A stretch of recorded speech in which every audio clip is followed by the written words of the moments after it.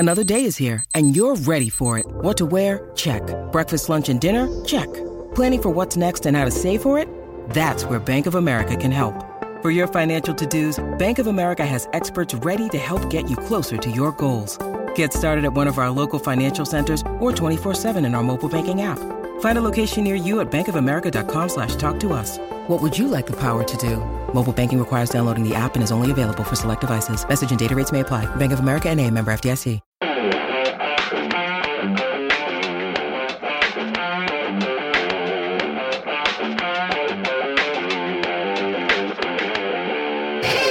Welcome to The Transfer Window, the podcast that takes you inside the biggest deals at the biggest clubs in world football.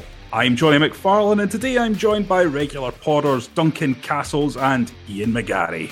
This week, Torres, Suarez, Coutinho, Salah?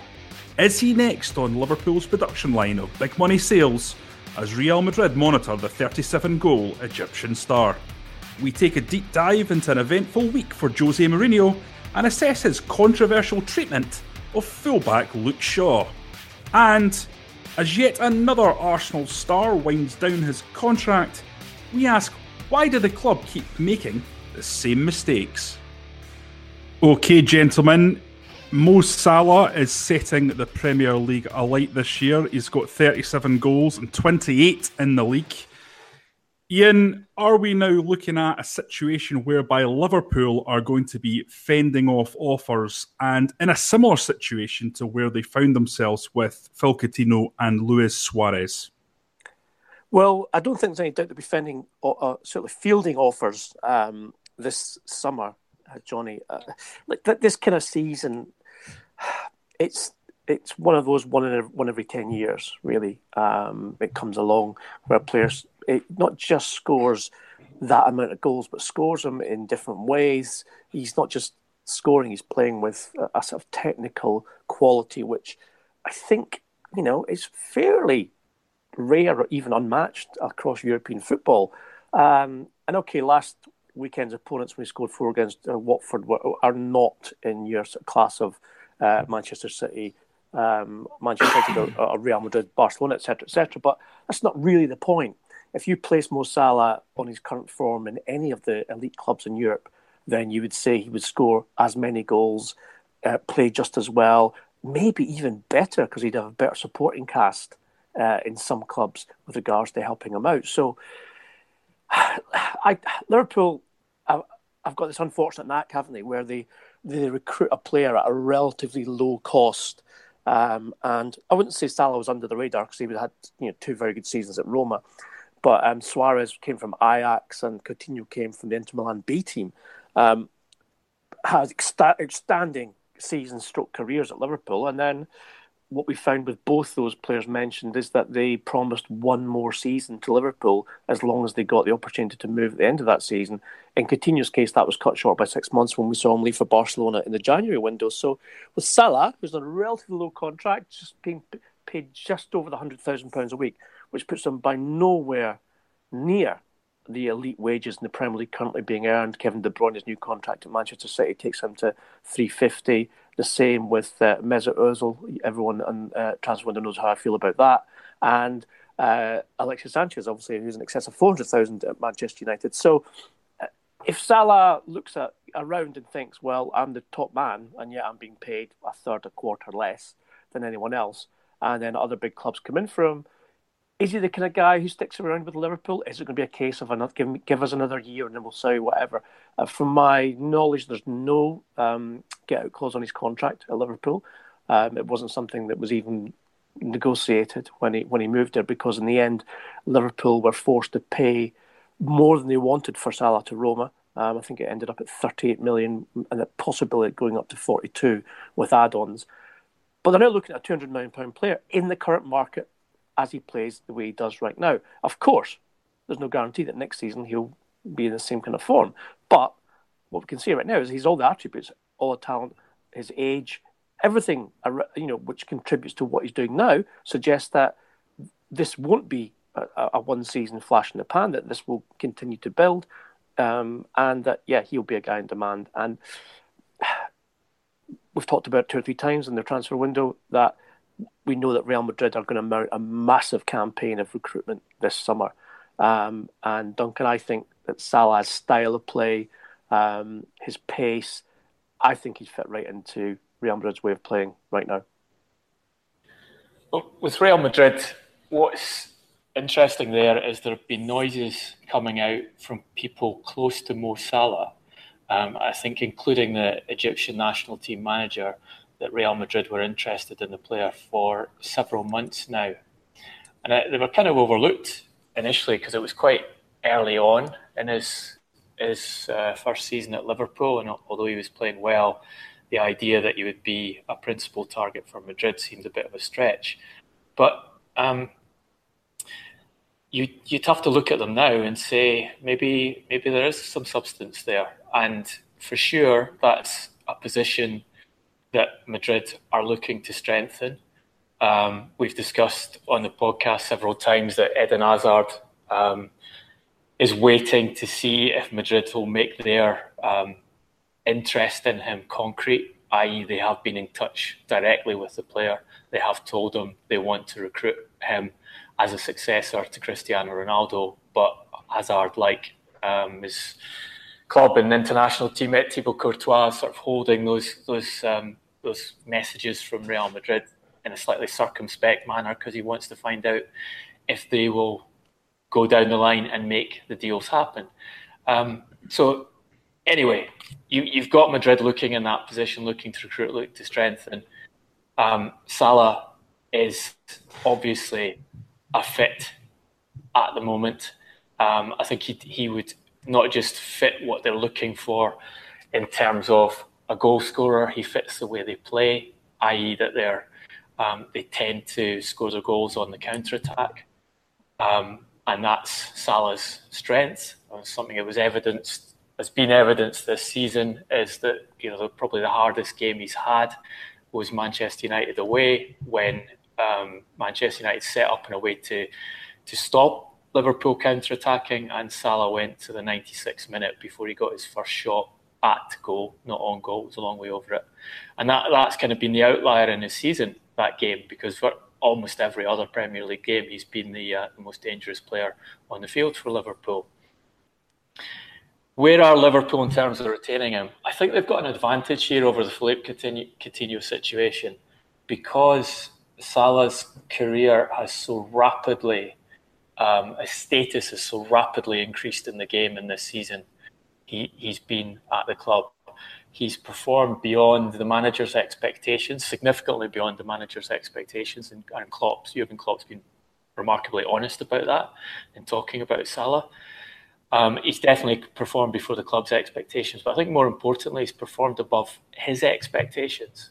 And when you've got a player who moves to a club, starts working for a new manager, and takes their game to a different level in that new environment, I think that has a big psychological effect on the player, because he is going to credit his new surroundings and the new manager partially for the increased achievements in his game, and will therefore be more careful about examining a change and to go elsewhere. So that, to me, would say that Liverpool's strategy here is to give the player a new contract while he's at his most confident, his happiest in this environment, riding the crest of a wave. Get him in, say, we realise your contract's undervalued at the moment. We want to give you a new 5-year deal. This is the offer on the table, and we hope you get to a sum where he says, yeah, great, I'll sign that. And then you would have the question of whether you put a release clause in or not. Well, Duncan, I said this in January, I think, on the podcast, that if I were Liverpool, I'd be already in negotiations with Salah to sign that new contract. And I agree with you. I think Salah seems to me that he's really enjoying his football. He seems to me, and from what I know of him through people who know him, not that I've ever spent any time with him myself, but people close to him say that he's quite a humble, down-to-earth guy. He's very religious. He does thank God a lot for the fortune that smiled upon him. So he's not the kind of player, I don't think, to agitate his way out of a contract. I think if Liverpool came to him with an increased deal, even if it did include a get-out clause, I think he'd happily sign it and spend another season anyway. I think the problem that Liverpool have is that suitors like Real Madrid, who have, constantly on a daily basis have been linked with taking Neymar from PSG, and a deal that would cost in excess of £200 million that PSG paid to get Neymar out of his Barcelona contract, you'd have to say you look at Salah and think, well, he doesn't come with the baggage.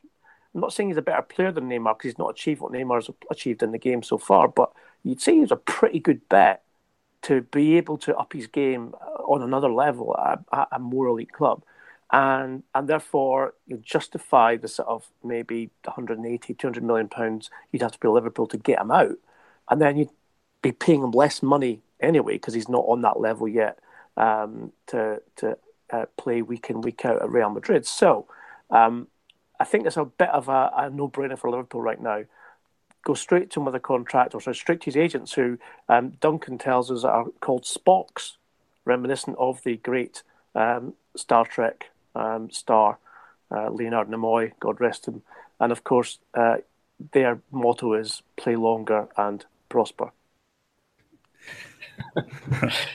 Just that Neymar comparison is very important, because if Real Madrid are serious, and they are serious about trying to get Neymar out of Paris Saint-Germain, you are looking at, let's say, a €250 million transfer fee minimum.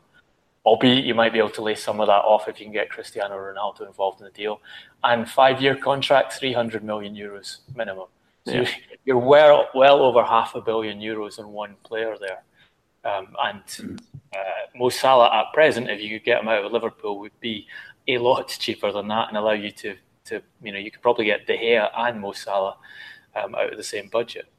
Guys, you touched on Jurgen Klopp's almost surprised at how well Salah's adjusted to life in the Premier League. Is it fair to say that he was more of a transfer committee signing, the much maligned transfer committee, rather than something Klopp was driving personally? Yes, and Klopp has talked about that. He said that he had to be persuaded to sign the player because he had doubts about his physique in the Premier League. And that's why I was saying I credit to Jurgen Klopp for being honest about that, because I know a lot of managers who would, if they got lucky, in inverted commas, and I'd partially opposed the transfer, the player had come in and then been their star player for the season, they wouldn't be telling the media that they'd had reservations about the transfer in the first place. It's the transfer committee thing is very interesting, because the transfer committee has made a huge number of errors at Liverpool. They have signed a lot of bad players in the first few years of being set up and having this kind of dominance over managers there. But Salah is very important to them, because Fenway Sports Group, and I think Graham Hunter mentioned this in the podcast the last time he was on, or his previous appearance. He said Fenway Sports Group are essentially sending herograms to the transfer committee saying, if you can come up with players like this, like Coutinho, who you sign for 10 million or 20 or 30 million, and their value appreciates to the level of Coutinho's, which is up to 160 million, then we are delighted with your work. Which tells you something, obviously, about Fenway Sports Group's interest here, which is about making money from the club. And when the transfer committee come up with signings of that nature, it makes the dependence on FSG to put money in for buys much, much smaller. And Liverpool's net spend has been relatively low because of guys like Luis Suarez and Philippe Coutinho.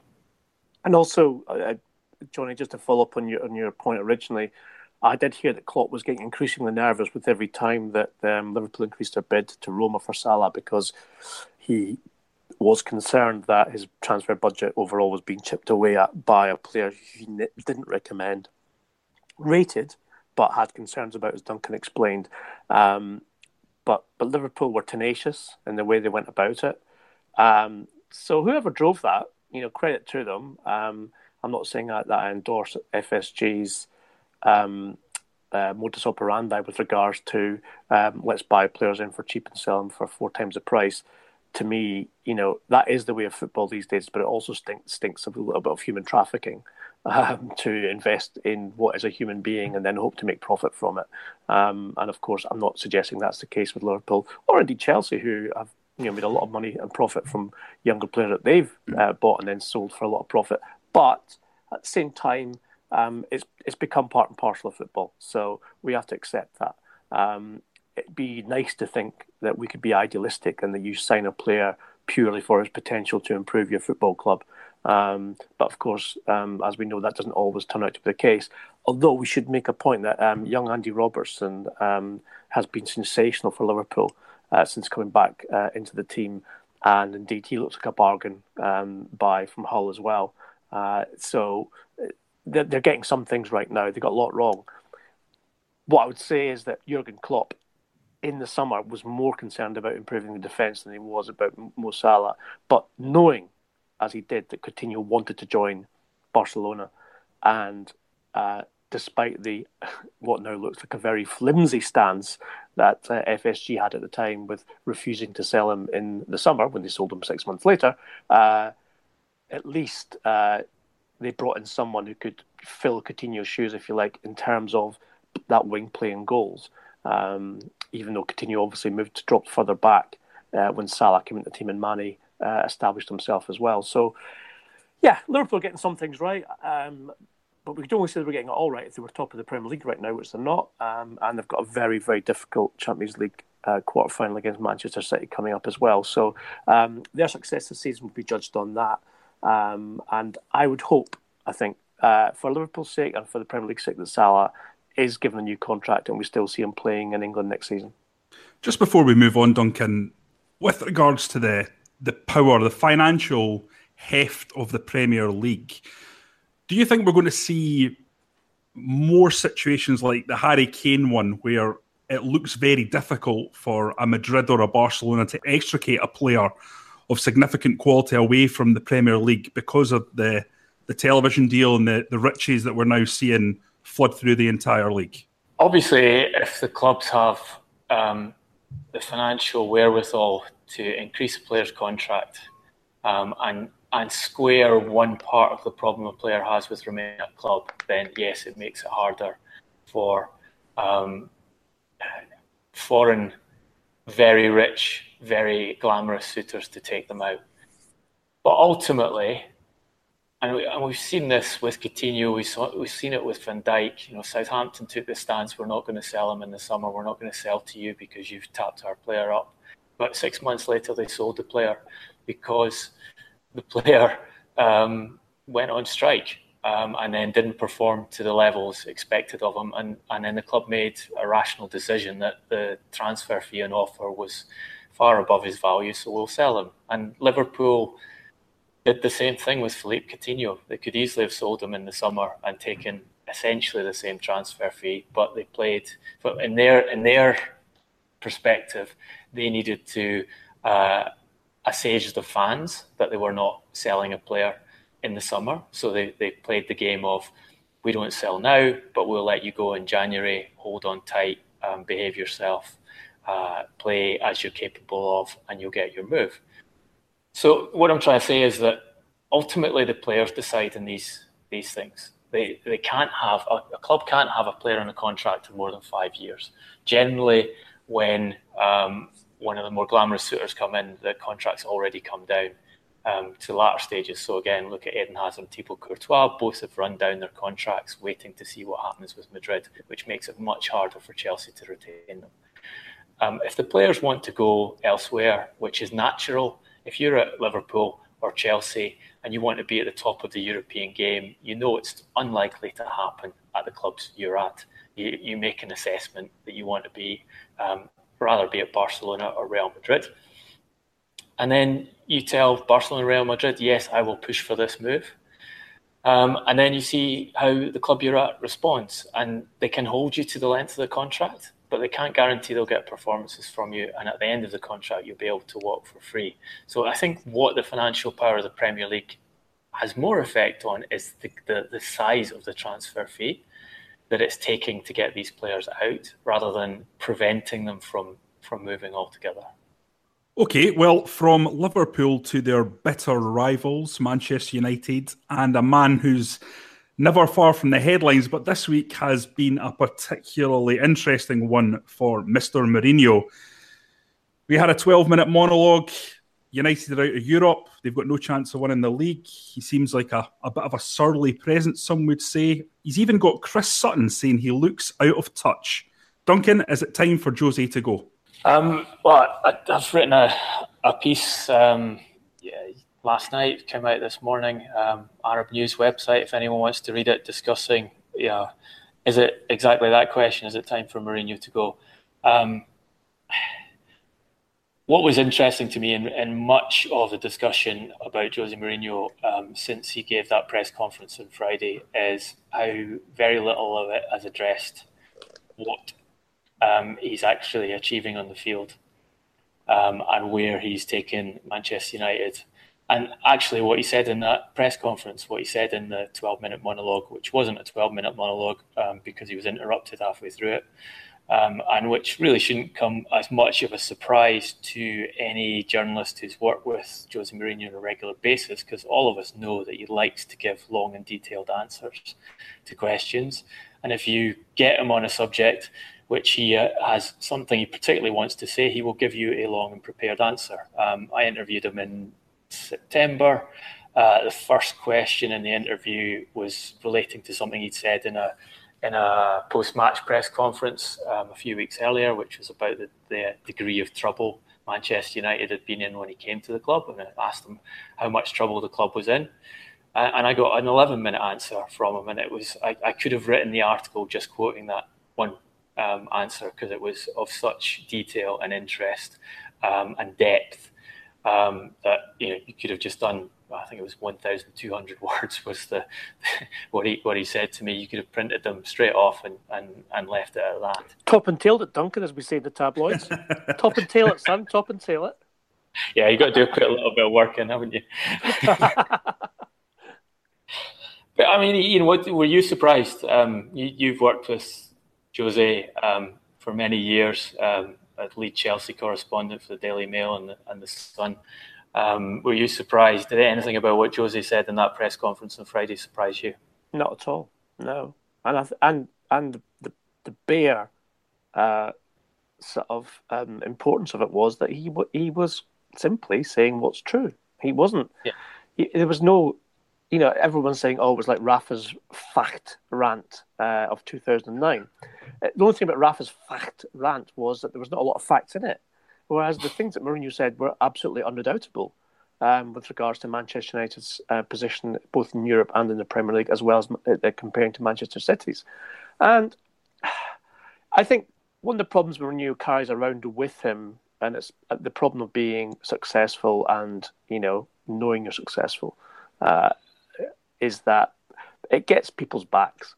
There's something about the United Kingdom where success is something you should be embarrassed about or humble about.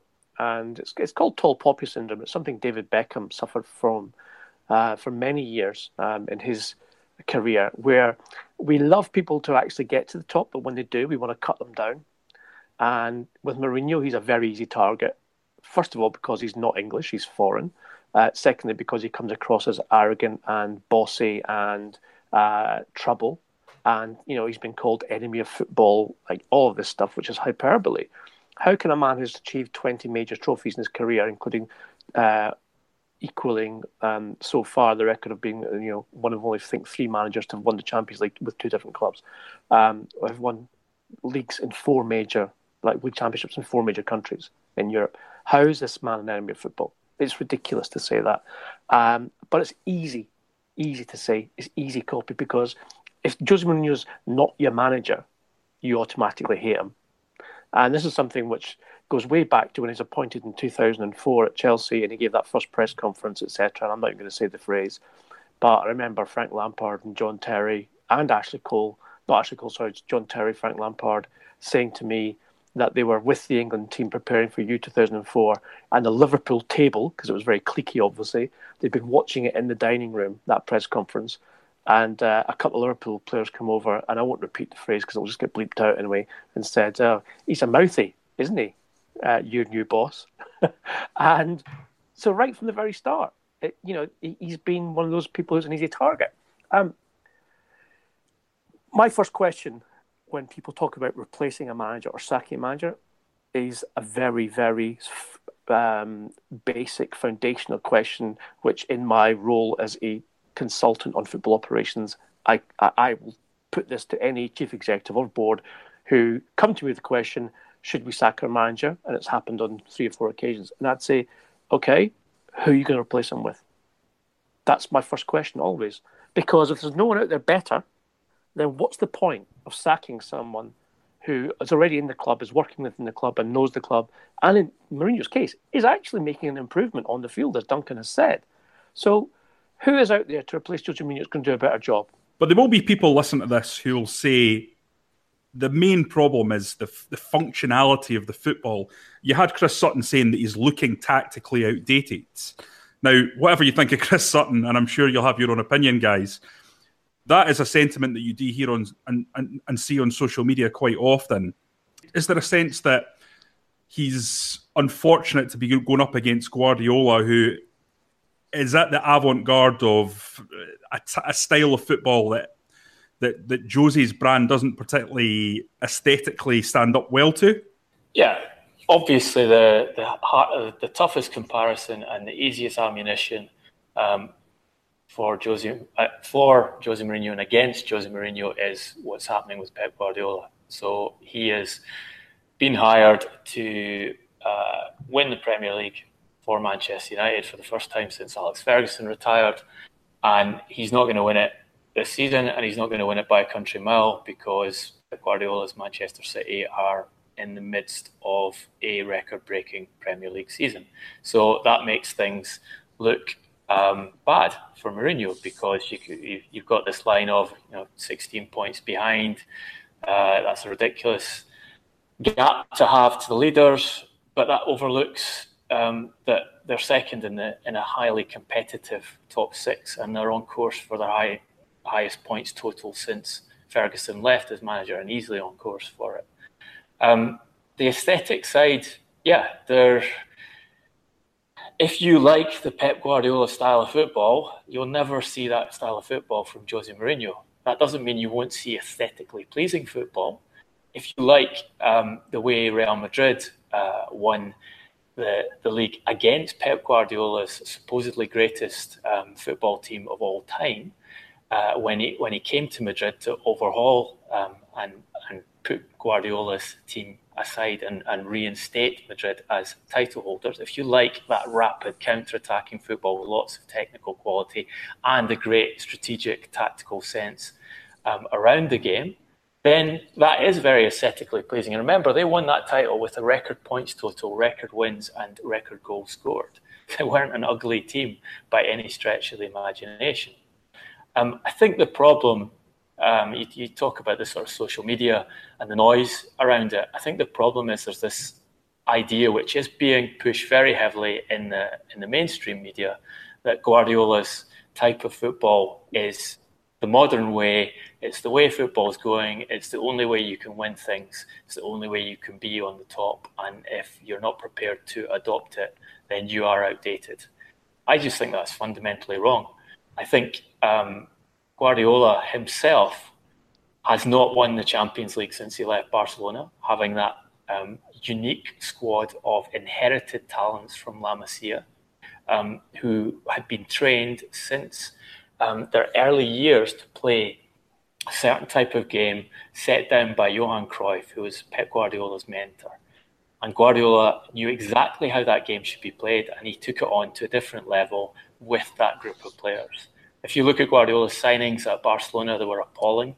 Most of them were failures. Most failed to integrate into the team. It was about that group of players. And then his coaching nous and football brain, which is superb on top of that. But he's taken that system and gone to Bayern Munich. And with the express instruction that he was to win the Champions League with Bayern Munich. He's failed with good resources. He then goes to Manchester City, and maybe he'll win the Champions League for the first time since 2011 this season, although I wouldn't bet on it. If he does so, he'll have done that with the most expensive squad in the history of football and being allowed to pick out multiple players in key positions for his tactical system at record costs to get it working. If you look at the other managers, so that's Guardiola's record. If you look at the other managers who are mentioned in the same breath as playing the modern style, going towards this more attacking, possession dominant game, playing on the front foot, you've got Mauricio Pochettino and Jurgen Klopp. 0 trophies in England, 0 so far. Pochettino has a chance of winning the FA Cup final, the FA Cup this year, and Klopp has an outside chance of winning the Champions League. Again, I wouldn't put great money on the latter outcome. If you look at the Champions League in general, since Guardiola left, only one team has played anything like his system, which is the Barcelona side that Luis Enrique won the Champions League with. So you still had the same DNA there, but Enrique actually changed the system to become more direct, to take advantage of Neymar, Suarez, Messi. And then the only finalist who played something like Guardiola-type football was Klopp's Borussia Dortmund. So that's 14 years, 14 competitors and 7 finals, and only 2 of them are playing Guardiola style. And most of them are won by teams playing tactical, counter-attack football. So Real Madrid have 3. You've got Chelsea winning the Champions League, being the most pragmatic and counter-attacking of them all. It's the idea that there's only one way to play football, and that this modern way that Guardiola's brought in, with always with an elite squad of players to work with, is the way to go forward. Just seems illogical to me. I don't see the evidence. I think the other thing that's important here, and it's something which David Walsh, the eminent chief sports writer of the Sunday Times, for whom Duncan also works eminently, brought up in his column last Sunday. He said that Mourinho, his biggest problem, and indeed his cross to bear, is that Manchester City look like the new Manchester United, as in the old Manchester United, the irony. And also, unlike some commentators who have completely condemned and tried to kill Mourinho in print recently, he said there's still a possibility that Jose Mourinho can discover his younger self, but he must do it soon. And that was quite resonant for me, and it made me think about his career. And if you look, at his career to date, it's divided into 2 fairly obvious sections. And it is his younger career with Porto, Chelsea, 04-07, and Inter Milan. And then after 3 clubs, Real Madrid, Chelsea, the second spell, and Manchester United. And with Porto, Chelsea, the first time, and Inter Milan, he had squads that he not only developed and moulded in his own image, but who effectively were the image of Jose Mourinho on the pitch. They were pragmatic. They were fully committed. Those players would run through the proverbial brick walls and more for their manager. They weren't populated by superstars, but superstars were made by Mourinho out of those 3 clubs and the successful periods in which he had them. Real Madrid was obviously, he came up against some very big egos and some very strong, let's just say, opposition to his methods, but still was successful. Chelsea, still won another league title. And at Manchester United now, it's almost the same thing. The club seems to me to be disjointed. When they buy players, they don't seem to be buying players to create balance and a team mentality or team ethic. Mm-hmm. It's to fill gaps where they believe that the gaps exist in terms of their current playing style. So, for instance, Alexis Sanchez, well, the great entertainer, but also a Mourinho fit in terms of his personality, i.e., the 100% commitment, the street fighter mentality. But Mourinho's not yet been able to integrate him into the way that he wants Manchester United to play with Alexis Sanchez in the squad. Hence, he was dropped to the bench against Brighton last Saturday night in the FA Cup. So, go back to the words of David Walsh. He needs to rediscover his younger self, and quickly, And by that, I think he means he needs to mould Manchester United in his image as quickly as he can, get rid of the deadwood this summer, bring in players who are not necessarily superstars, but ones who he can train, improve, develop to play in the Jose Mourinho style, and effectively convince everyone in that dressing room, who I don't believe everyone in that dressing room is convinced, that he is always right. And if you do what he asks you to do, you will win football matches. I just say, I think that's what we'll see happening. I think that's what's been happening over this past week. So after the Sevilla game, he said certain things but didn't go into a lot of detail. He didn't criticise the players. He then had the Friday press conference where he said, context, this is where Manchester United have been in the Premier League for the last 5 years. It's not very good. This is where Manchester United have been in the Champions League for the last decade. In Europe in general, it's not very good. So this is a process. I'm improving things.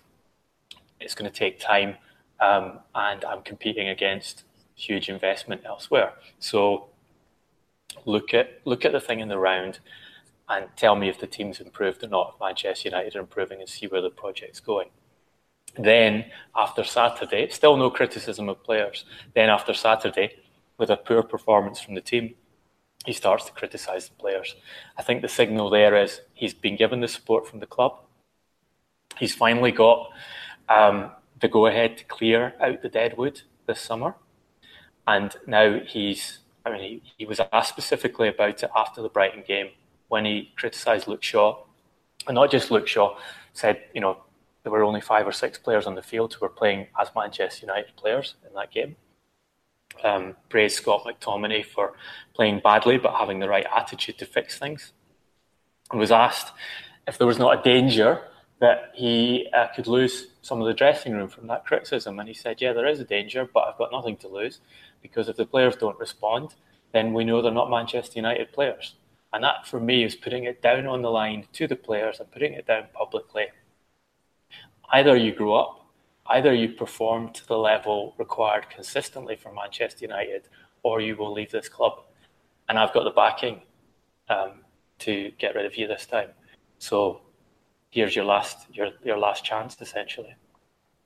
Well, exposing the players to that harsh reality has come under the microscope, with one specific player probably more than any other, which is Luke Shaw. There was a story in the Telegraph yesterday that is stating that the players feel that he has been thrown under a bus by his manager. Ian, what's your take on the Luke Shaw situation? I know you have strong feelings on it.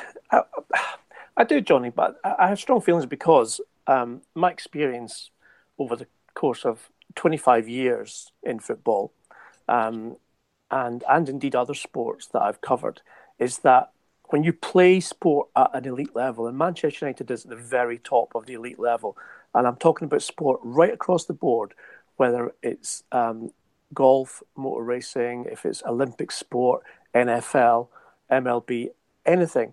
If you are at one of the very, very top clubs, one of the very top teams in any sport, then the difference between winning and failing is your mentality, your attitude, your ability to take on board the coaching responsibility, as Mourinho calls it, the weight of the red shirt, and you make yourself succeed. And if you don't, then you don't belong there.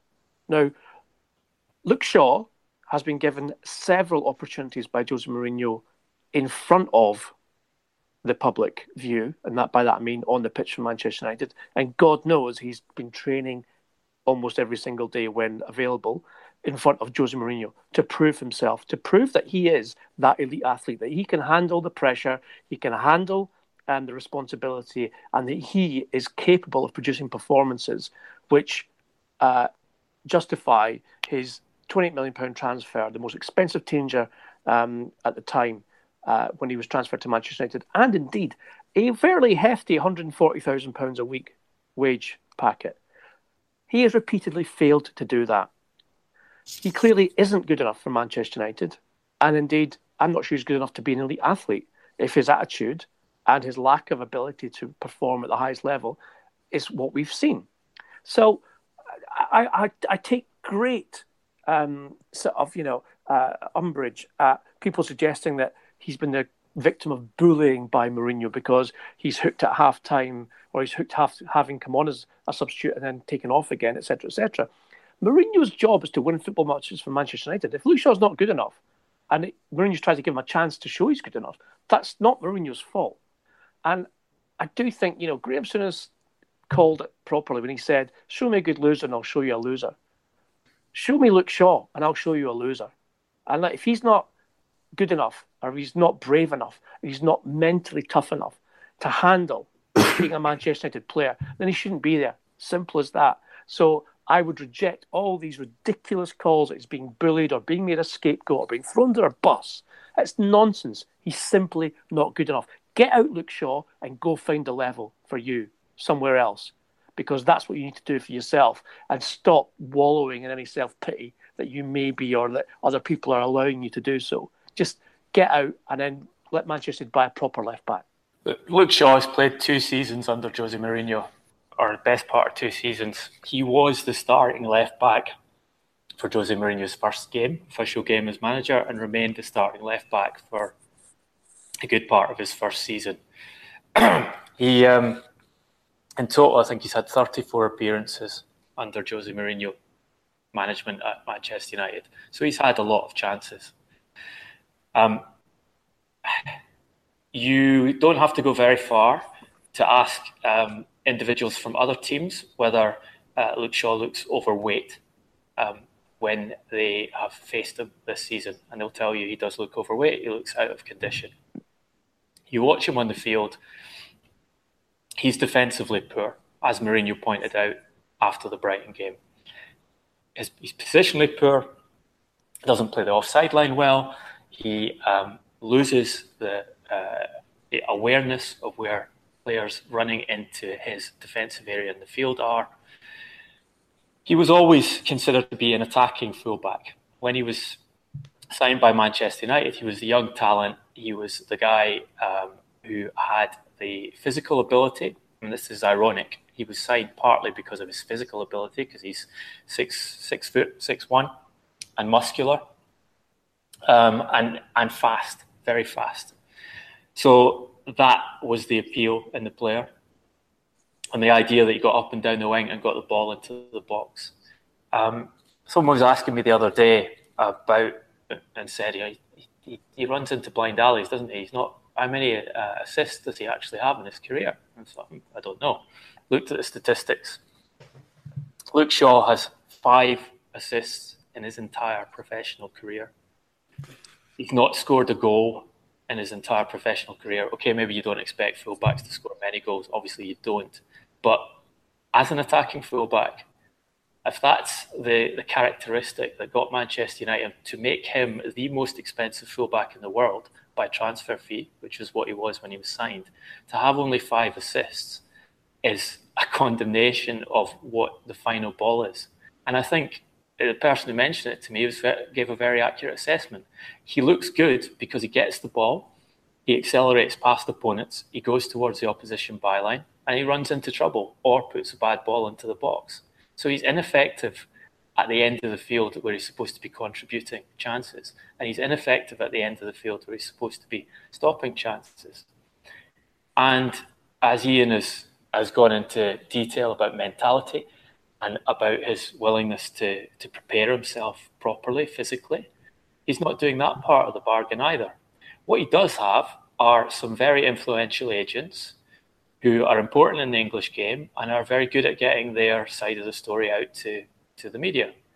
I commented on the podcast earlier this season about a story that came out mid-season, which was run saying that Luke Shaw was the fittest player at Manchester United. It was a story prominently run in one of the major national newspapers in this country. I put that story to high-level people at Manchester United, and they just laughed, because that's not the Luke Shaw they know, and that's not the Luke Shaw we can see on the pitch. The idea that he was bullied, the idea that's coming out in the stories today and yesterday, that Luke Shaw is considering going to the club to make a complaint that his employment rights are being transgressed in the bullying he's receiving from Jose Mourinho. It's incredible. It's incredible. As Ian says, the answer there for Luke Shaw, he's had the opportunities this season. He got back into the team in a period when Ashley Young was injured and unavailable. He had the support from the manager. The manager was actually pleased with the way he had put effort in and got himself fitter and was trying to follow tactical instruction. And then he stopped. So he was left out of the team again. He's had the chances. He's not prepared to take them. The answer is to move elsewhere. Okay, we're going to move on now, guys, from one manager that maybe in Mourinho's case has a question mark against his name to one that definitely has a question mark in Arsene Wenger at Arsenal, and a situation that keeps on rearing its head, and what you now have to say looks a bit like rank unprofessionalism from the club, in that it's yet another player whose contract has been allowed to run down, and that player is Aaron Ramsay.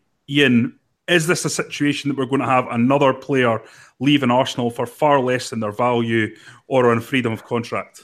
It's very possible that's going to happen. And I don't understand Arsenal's position from the football department point of view, nor from their business perspective, that they would allow a senior professional player who has contributed an awful lot to them. I mean, we're not talking about Jack Wilshere here, who's spent most of his career injured. Ramsay has had some injury problems, but generally speaking, he has been one of the better contributors to the Arsenal cause, and is a loyal and hard-working professional. And, a lot of criticism of other Arsenal players who shall remain nameless has been the opposite of that. Now, Ramsay's contract expires a year in the summer. There have been no negotiations which have been positive or conclusive. And it's now the point where, just like Mesut Ozil and Alexis Sanchez coming up to the January window, a lot of the reasons for questioning should I stay or should I go, in the words of the great Joe Strummer, is, well, what if I do stay? What am I going to get? I'm going to get Arsene Wenger for another year or even longer. Am I going to get a new manager? Am I going to get better players around me? So they're making a rod for their own back here. First by not negotiating much earlier in a player's contract to get him on a contract which will keep him, and even if he does leave, supply a better transfer fee. But they're now getting to the point where a player can run down his contract like Sanchez did into the last 6 months, and then you don't get anywhere near the fee you should get for a player of that calibre. In Ramsey's case, obviously, it would be less money than you would get for Alexis Sanchez, but the point is still the same. You've got a player who you could have tied down to a new contract a year, 18 months ago, would have been happy to take an upgrade in his contract then. Now thinks and looks at the club and thinks, well, are they actually going in the same direction I want my career to go in? And, as Duncan talked about with other elite players like Hazard and Courtois at Chelsea, it's a very influential way for them to secure a move elsewhere, because the club will see that they'll get less money if they allow him to run his contract down, indeed no money whatsoever if he leaves on a free, and therefore it makes their exit more it's easier than it would be if he was on an extended contract of 5 years. So in this case, Arsenal have mishandled this again, and they're not going to be able to solve it until they resolve what's going to happen in the future of Arsene Wenger and the future of the club, for that matter. And we will see, I think, a lot of interest in Aaron Ramsay in the next few weeks and months over the summer window, because a year out of contract, he'd be available. You're looking at a player who, under contract, is probably going to be worth, well, let's say Gylfi Sigurdsson was transferred for £50 million. Aaron Ramsay's worth at least that and more. So, but with a year left in his contract, he's probably worth near 25. So you do have to it does beg the question, what's going on at Arsenal? Who are the people who are looking at these situations and actioning negotiations or renegotiations on contracts? They're clearly not doing their job properly, because this is happening again and again. It's quite incredible if they haven't offered a contract to Aaron Ramsay at this stage, because he's at the peak of his career, 27 years old, which is, I think, statistically the period in which on average players perform at their best, outfield players. And you can look at that Arsenal squad and you can make a good argument for saying he's the best player that they've got in it at the moment, certainly in the top three. So that they should not be in this situation, full stop.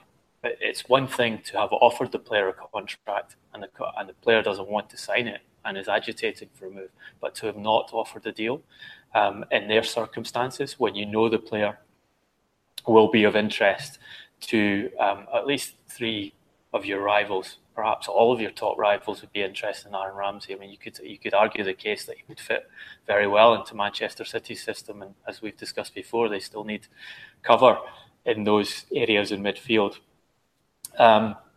It's just insane, but very representative of where Arsenal have been, kind of from top to bottom for the last few years. Is this Arsene Wenger who's the one that you have to level the blame toward? Well, Johnny, he takes some of the blame because obviously Wenger's influence at Arsenal is still so great and has been for obviously his tenure there, especially the last 15 years, that if he said to the club, we should be talking to Ramsay about a new deal, then they would definitely action it. But Wenger's so caught up in his own problems, etc., I think he's blind to these things now. So that's what I said when I was pointing out someone else in the football department who deals with player contracts, and certainly the club as a whole. And it's not like it's a big, it's not a big secret. They've got all the players' contracts on file. All they've got to do is every transfer window have a look at their squad, look at the player's stats, look at his performances, etc., and say, right, we should be looking at an upgrade on this player's contract. We should be looking at getting negotiations going, etc., etc. And of course, it comes out in the media as well, because we all know, and the agents tip people in the media off that that player's contract is coming to an end, etc., because they want to create some interest. So it's not rocket science. It's if anything, it's just good business sense, not just good football sense as well. So yeah, Wenger has to take some of the blame, but I would say that Arsenal as a club, I go back as far as Robin van Persie, who was their top scorer over 4 of his 6 years in his contract, I think, and then had a year left in his contract when he left for Manchester United, and then effectively won Manchester United the title on his own. And you think to yourself, well, this isn't a new problem for Arsenal. This has been a historical one, and you would think they'd have learned their lesson, especially, as I said before, when Alexis Sanchez could have been sold for a lot more money when he was 2 years out of contract, or indeed signed up on a new contract at that time, and therefore not sold for the money plus Mkhitaryan. Well, no money plus Mkhitaryan, as it turned out, to Manchester United in January. So for someone like Stan Kroenke, the owner, who is more about making money than he is about winning trophies, you would think that this would be a priority to stop this situation recurring. Well, the chaos continues. Bad news for Arsenal, great news for Arsenal Fan TV. Anyway, we're going to move on, and we're going to go to the quickfire round, and we're going to focus on the Champions League quarter-final draw. We're going to get the guys' opinion on each of the ties, and then I'm going to ask who they think will be the overall winner and lift the trophy. So, going to start off with Duncan. Juventus against Real Madrid. In my view, the tie of the round. What do you think? I agree with you entirely. I was just going to say that. I watched some people discussing the Champions League draw last week, and they were arguing that Liverpool-Man City was the tie of the round, which seemed a bit bizarre since Liverpool are rarely in the competition and Man City have never won it. And you've got a replay of last season's final in the other quarter final. It's a fascinating tie. I like Juventus. I like the way Allegri leads his teams. I would like to see them get some of the players that are involved in the squad. It would be nice to see them win a Champions League. But I think this is the season for Real Madrid. There's a lot of pride on the line there. You've got Cristiano Ronaldo. When you're talking about pride, he's got the most pride on the line, and he's winning once again in his career to prove to people he is the top man after he's been written off earlier in the season. And I think that those characteristics mean that Real Madrid will go through from this tie. Ian, Sevilla against Bayern Munich. No doubt for me on this one, Johnny. I think Bayern Munich will go through over those two ties. I think Bayern Munich have been a little bit bizarrely underrated in this season's competition. I think the fact that they brought Jupankis in to cover for a year, if you like, cover for the end of the season, made a lot of people think that this was a short-termist season, if you like, for Bayern Munich, and they wouldn't be as motivated. But I think against Seville, they'll be organisationally far too strong, and they've also got enough firepower, as we saw in the round of 16 against Besiktas, to blow away teams. So for me, Bayern Munich head to the semi-finals. Duncan, Liverpool against Manchester City. Well, it is a fascinating tie to see the two of them play against each other again. On the strength of the games this season, it should be easily Manchester City's. People seem to have forgotten that City beat Liverpool 5-0 early on in the season. On the quality of the teams over the course of the season, again, should be easily Manchester City's. But I would say there are factors here in that Manchester City have a terrible record at Anfield. I think they've only won once there in decades. And they didn't want that draw. Manchester City didn't want to be against Liverpool in this round of the competition. You've also got to ask questions about the physical, mental condition of the Manchester City players. I've discussed this several times, that the Guardiola's teams tend to tail off at this kind of the season because he asks so much of them. He makes them run so hard and he's mentally so demanding on them.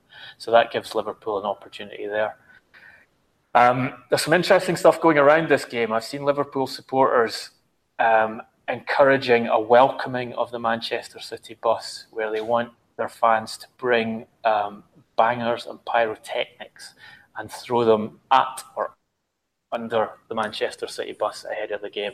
Along with Luke Shaw. Our Liverpool support is strong enough to throw Luke Shaw under a bus. That's a lot of weight to heft. I find this idea that you encourage your fellow supporters to throw fireworks at an opposition bus absolutely disgraceful. Not only is it illegal, it's extremely dangerous, and I hope that we will see someone within English football hierarchy and indeed the Merseyside police putting it out that this is unacceptable and it will not be happening before the game. In terms of the outcome, I think I'll go just with Man City because they are the better team, and they've got the Premier League wrapped up. So if Guardiola chooses to do this, he can play a weakened team against Manchester United in the match that takes place between the two legs. So he does have that option to focus on this game, and that should be enough to get them through it. The second leg being in Manchester, probably an advantage as well. If you were going into Anfield with all the emotion that would be surrounding that occasion in the second leg, it might give Liverpool a little bit of a headwind. Yeah, and you would say that you'd expect them to get away goals at Liverpool, although they might not come out of that game with even a draw because of the record at the ground and because Liverpool did have a superb performance against them earlier in the season in the league. You would expect them to get away goals from that game, which is always an advantage going into the second leg, unless you're 2 or 3 behind. And Ian, probably a slightly easier one, Barcelona against Roma.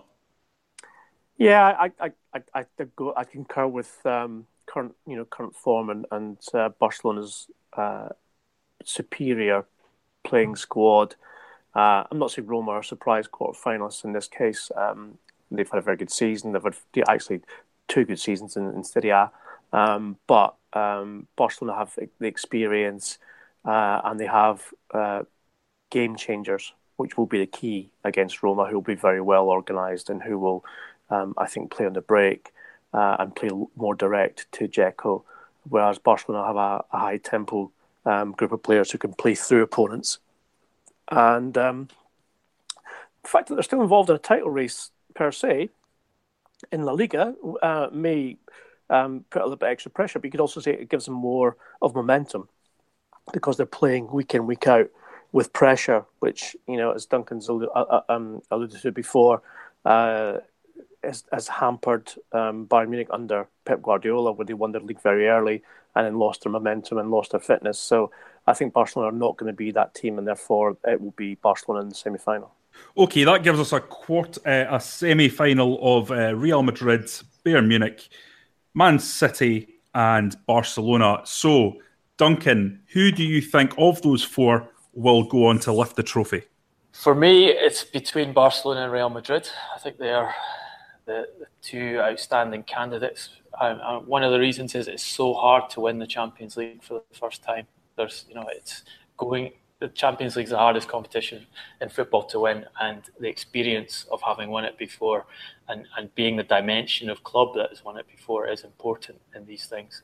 One of the reasons why Manchester City wanted to sign Dani Alves in the summer was to add that experience of winning top trophies into their dressing room. If I have to choose between the two, I think I would lean towards Real Madrid, because for me, they have the best player in the world in Cristiano Ronaldo, and they have a player in Cristiano Ronaldo who has pushed his career to the level where he performs when it counts the most. So that incentive of stopping Barcelona from having a clean sweep of the season, and that incentive for Ronaldo to prove himself the best once again, could just swing it in their way. Ian? I'm going to go a little bit not left field as such, but more towards the east of Europe, and I'm going to go for Bayern Munich ahead of the two Spanish contenders, who I agree with Duncan would probably be first and second favourites. But something about Bayern Munich this season is a little bit different. I think it's sort of returning, Mister, as they say in Spain. And probably Professor in Germany. He's got a lot of those more senior players firing again, which wasn't happening before. You've got players there like Muller, Lewandowski, who, and in fact, players older than them, who this might be their final hurrah in terms of Champions League.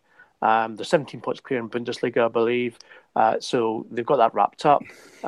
They can focus on Champions League semi-final, focus on the Champions League final. And I think Bayern might be the team to watch, and maybe even the team to back for the 2018 title. I'm going to throw a spanner in the works because I'm angling for an appearance on the Anfield Wrap, like you two as well. I think Liverpool's high-pressing game is going to cause teams major problems. If they can get past Man City, I think they will win it. But it's a big if. Can I just add to your Anfield Wrap appeal there, Johnny, that Liverpool's defence will also cause Liverpool problems when it comes to playing against high-pressing teams with decent players as well. That's a fair point. Now, you heard it here first. Get your cash on Liverpool, or don't.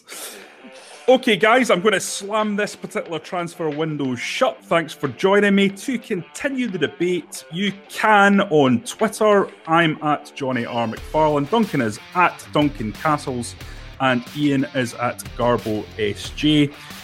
If you want the podcast as soon as it becomes available, please subscribe via Audio Boom or iTunes, and also review and rate us on there too, as that helps us get the podcast to as many people as possible. We'll be back next Tuesday at our usual time. Thanks for listening.